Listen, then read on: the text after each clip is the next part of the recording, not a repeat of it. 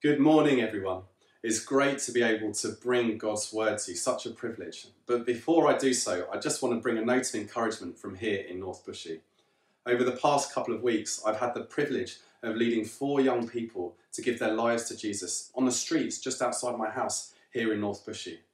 And that's because the message of Jesus has the power to transform lives, and that God is moving through us, through people like me, through people like you, to be able to bring his kingdom into this world, so that people might be able to live the life for which they were created. God is on the move, and let's be encouraged that he is choosing to use people like us so that his kingdom might come and his will might be done in our communities as it is in heaven. And so, as I begin to look at God's word today, I just want to ask us a question. Are you living a full life? I don't mean, is your heart beating and your lungs breathing and there's some brain activity? I hope by the fact that you're even watching this, that all of those things are true. But I mean, are we living the life for which God created us? Are we living a full life? Jesus himself said, I have come that you might have life and have it to the full. This full life, it's not just a case of biological existence. It's about what God wants to do in our lives. Something that is full, something that is full of hope, something that is full of joy, that God is living in us. And over the past couple of weeks, we've been looking at this story from Acts 2 and the day of Pentecost as the Holy Spirit was poured out on his people. And Peter starts a message to the great crowd that was gathered there. And he looks at the prophecy from Joel and he says that the young men will have visions and old men will dream dreams. And your sons and daughters will prophesy. And there will be signs in the heavens above and wonders on the earth below. That sounds to me like the full life for which Jesus came. And so Peter comes now to point out the fact that it is only through Jesus that we can have life. Jesus brings life. And he now turns the message to Jesus to show us and to show the people who are gathered there why we can have this life. And so I'm going to read from Acts 2, verses 22 to 24. And it says this in the New International Version. Fellow Israelites, listen to this. Jesus of Nazareth was a man accredited by God to you by miracles, wonders, and signs, which God did among you through him, as you yourselves know. This man was handed over to you by God's deliberate plan and foreknowledge, and you, with the help of wicked men, put him to death by nailing him to the cross. But God raised him from the dead, freeing him from the agony of death, because it was impossible for death to keep its hold on him. And so Peter begins this message about Jesus. And at the heart of this message, in the middle verse that we see here, we see that it is about the cross. It is because of the cross that Jesus brings life.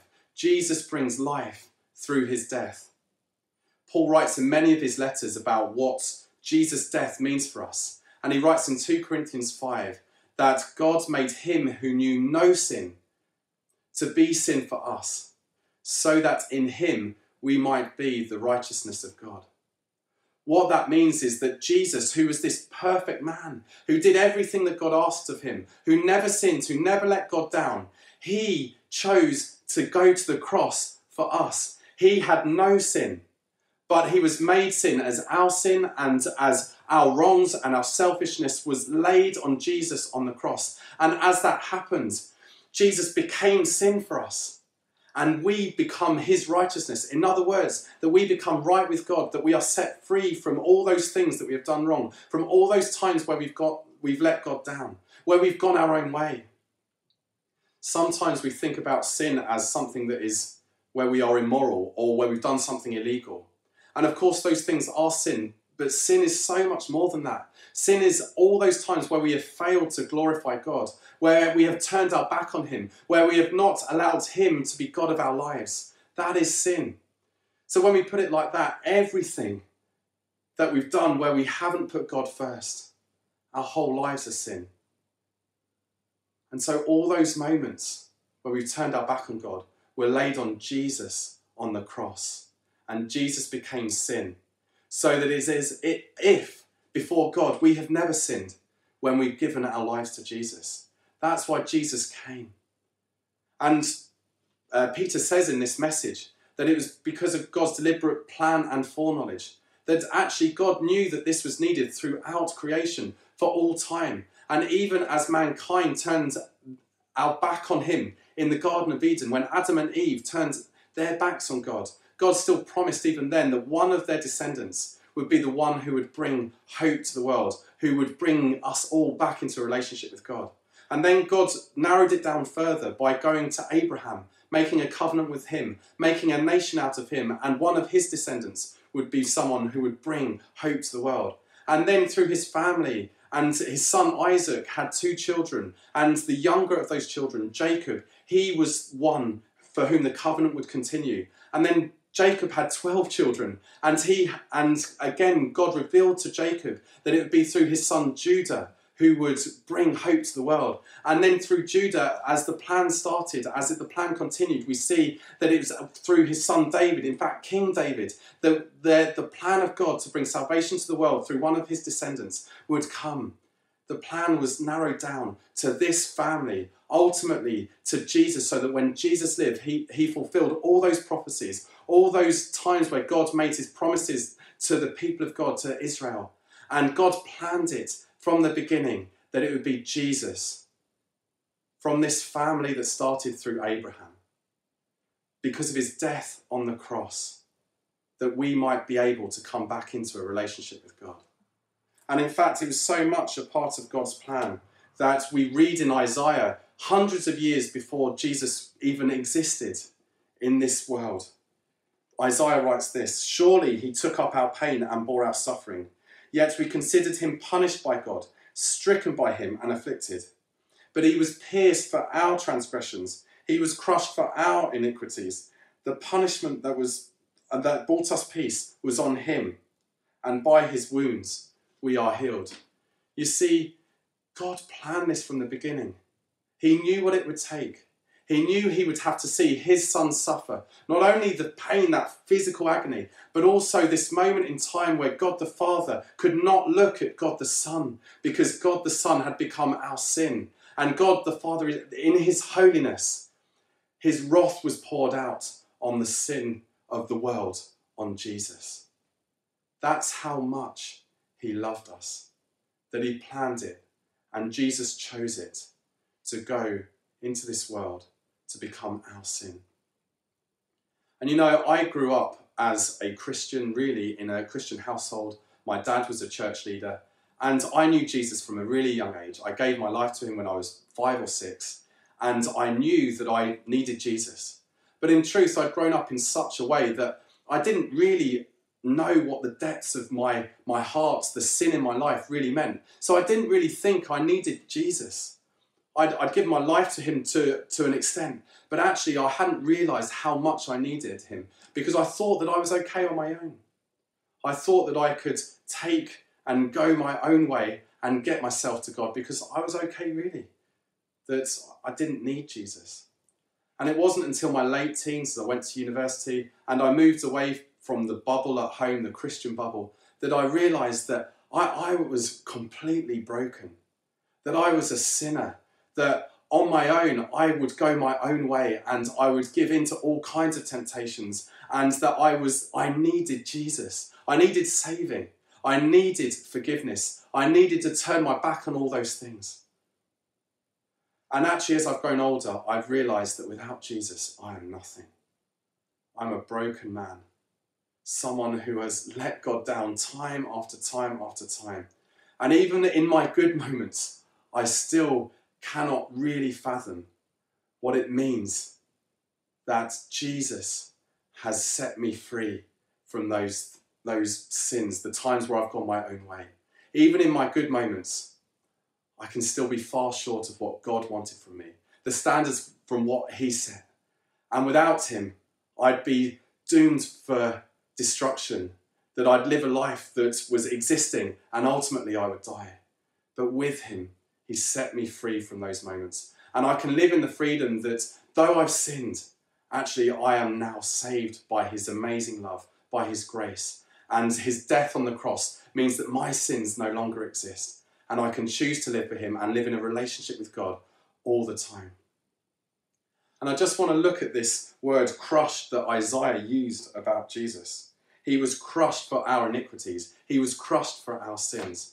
When you think about making olive oil, what happens is that the olives have to be crushed and then the oil pours out. The oil, the stuff that we use in our cooking and in our food, this good stuff comes because the olives had to be crushed. And in a very similar way, Jesus had to be crushed. Jesus had to bear the weight of sin. Jesus had to die. And because of that, the oil of his Holy Spirit can be poured out on us so that we can live the full life that he wants for us. The reason Peter is saying that the Holy Spirit was poured out on the church, the reason that there were people speaking in tongues and the Holy Spirit was poured out on all people, was because Jesus was crushed for our sins, for my sin and for your sin. And the full life we can live in the power of the Holy Spirit is because Jesus was crushed.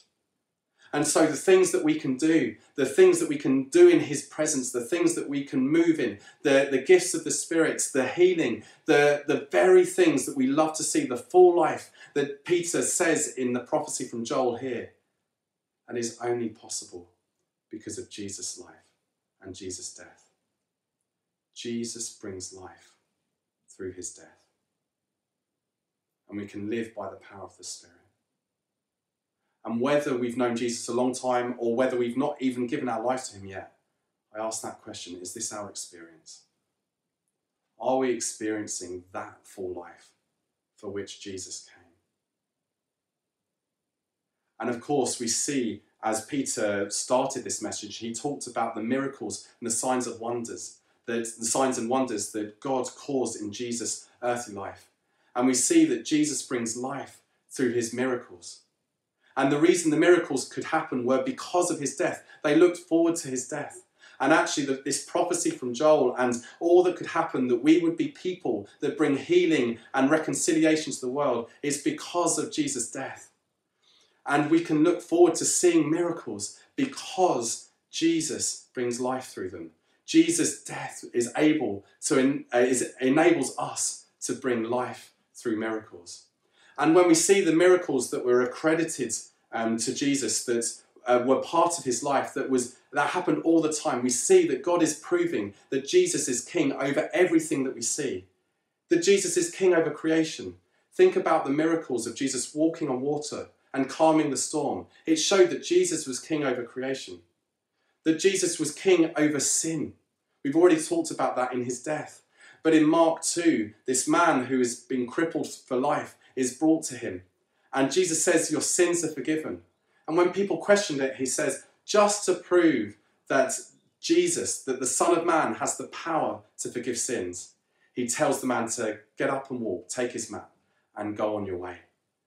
Why? Because Jesus has the power over sin. He is the power to take us away from the life that we're living into a full life, a life that is whole, that is full, that he desires for us. Jesus is king over sickness. Jesus healed all kinds of diseases. He made the blind see. He made the deaf hear. He made the mute able to speak. He raised people who had been crippled for life, who were disabled, up so that they could live a life where they were walking and running away and praising God. He was able to heal fevers. He was able to heal leprosy. There was nothing that Jesus was not able to heal, because Jesus is king over sickness.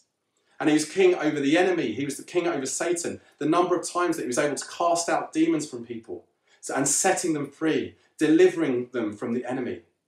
And ultimately, Jesus was shown to be king over death. Lazarus was raised to life. Jairus' daughter was raised to life because Jesus is king over even death. These were the miracles of Jesus. And in Matthew 8, he confirms that what Isaiah said about him, that by his wounds we are healed, and that that Jesus would take up our pain, he would take up our suffering, he would take up our sickness. This was being fulfilled in Jesus as he healed the many from all the things that were holding people back, from the sickness, from the pain, from the death. Jesus was showing that God had planned him to come into the world to bring life through miracles. And these miracles showed that Jesus was king. You know, I've always wondered about the miracles of Jesus, and even the miracles that we will go on to see as we look through Acts. Are we living in this experience that God seemed to promise and showed through Jesus? In fact, Jesus said to us that we will do even greater things than he did. And I've always wondered about that. I've journeyed through life thinking, but why am I not seeing that? And then I had a life-changing experience in Slovakia last year, where I went to visit our friends, Michael and Nubi over there, missions partners, as they build the church there. And they were part of a mission, and a team from England had gone over to lead that mission. And as we did so, we went into this gypsy village, and in this gypsy village was a boy where we invited everyone who had been sick to come, and we would pray for them and expect that the God of miracles, Jesus, would come and heal them. And this boy had a club foot, it was twisted, it was shorter than the other leg. And the mum said that he'd never walked, or he'd never walked properly, that he was in a place where he was always going to struggle to be able to develop properly because of this leg.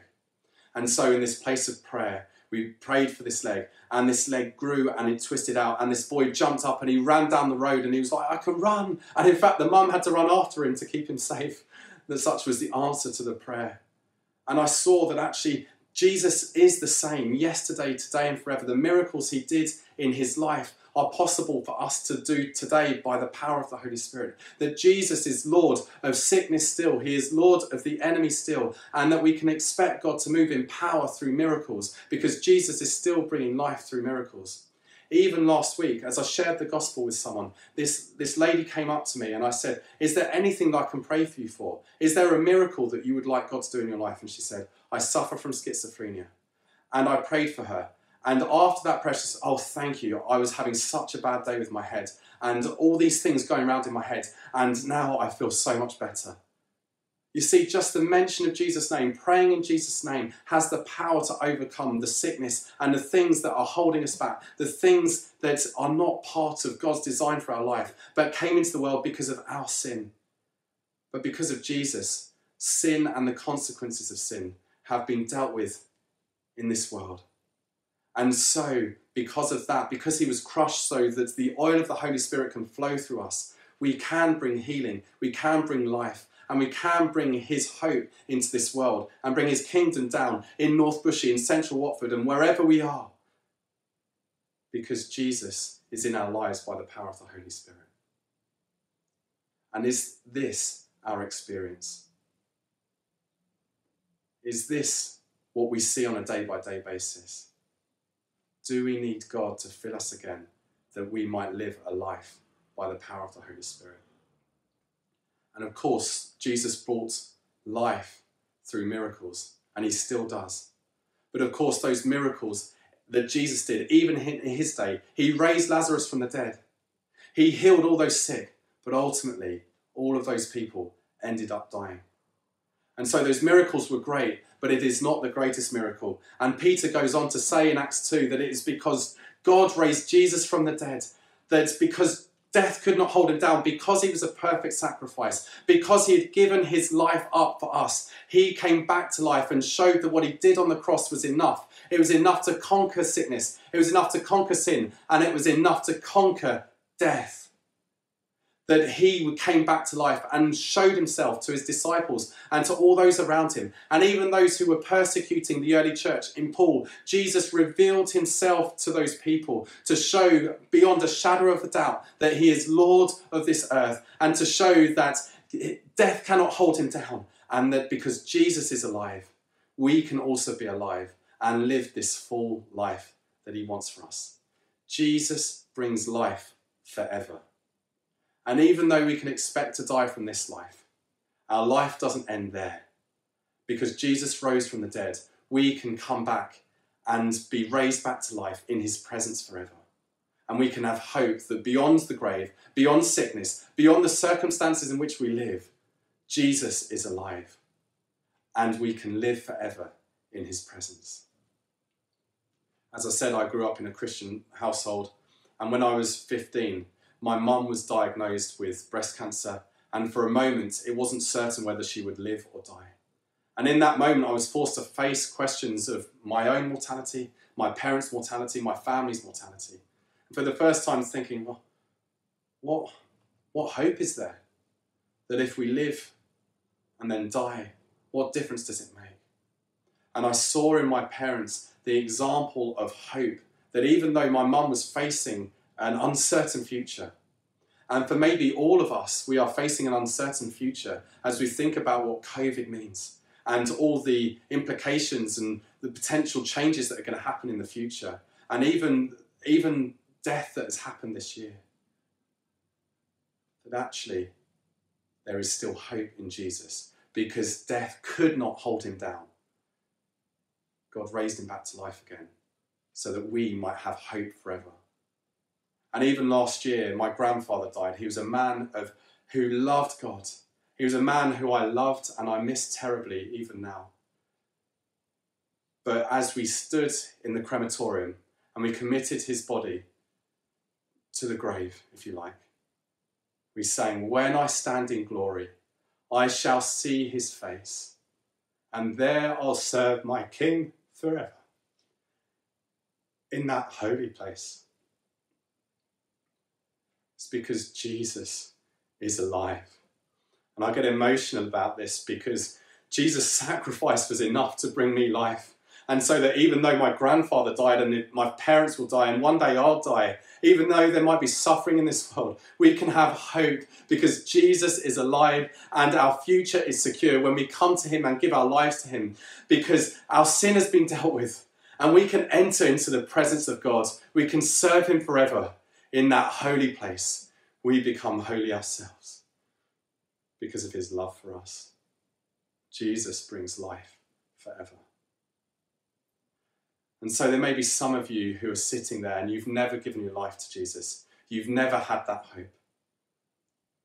And I want to come back to the question that I asked at the beginning. Are you living the full life? In order to live that full life, we see, and we'll come on to this as we go through Acts, that Peter says the way that you can be saved is to repent. And what we mean by repent is to turn from our old life, acknowledge our need for Jesus, to move away from the sin in our lives and cast it onto Jesus on the cross. Turn back to him. Do we recognise our need for him? And I'm going to pray a prayer now that just gives us an opportunity to give our lives to Jesus for the first time, to acknowledge our need for him, to repent and turn back to him. If you want to give your life to Jesus today, then pray these words with me. Dear Jesus, I thank you for loving me enough to die on the cross for me. I'm sorry for living life my own way. That changes today. I choose to follow you. I choose to surrender my life to you. And I ask you to fill me with your Spirit to help me live a life for you. Thank you that I can live forever because you rose again. In Jesus' name, amen. And if you prayed that prayer for the first time, why not acknowledge so and tell us as a church? Write it in the YouTube chat or the Facebook chat and just let us know that you've given your life to Jesus.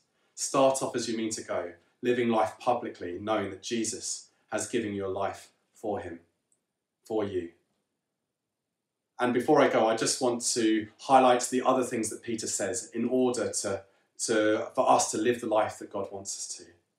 He says in Acts 2 verse 38 that we must repent and be baptized and receive the Holy Spirit. And actually being baptized is something that we should all consider. There are 4 kinds of baptism spoken about in the Bible, and I just want to mention 2 now. Baptism in water, being immersed in water as a symbol of what Jesus has done in our lives, that we go down into the water dirty and sinful, but then we come out cleaned and set free because of Jesus on the cross and raised back to life because Jesus is alive. If you have given your life to Jesus today or before and you haven't been baptized, why not do so today and let us know either on the YouTube chat or by emailing the email address prayer@wellspring-church.org. And also be filled with the Holy Spirit. Be baptized in the Holy Spirit. Let the oil that came out because of Jesus' death pour out over us. Enable us to live the life that he wants us to, that we might see healing and that we might see salvation and we might see lives changed because we are living a life in line with what he wants us to do. A life that is full. The life that Jesus brings. So be filled with the Holy Spirit. Come, Holy Spirit, and have your way in us now.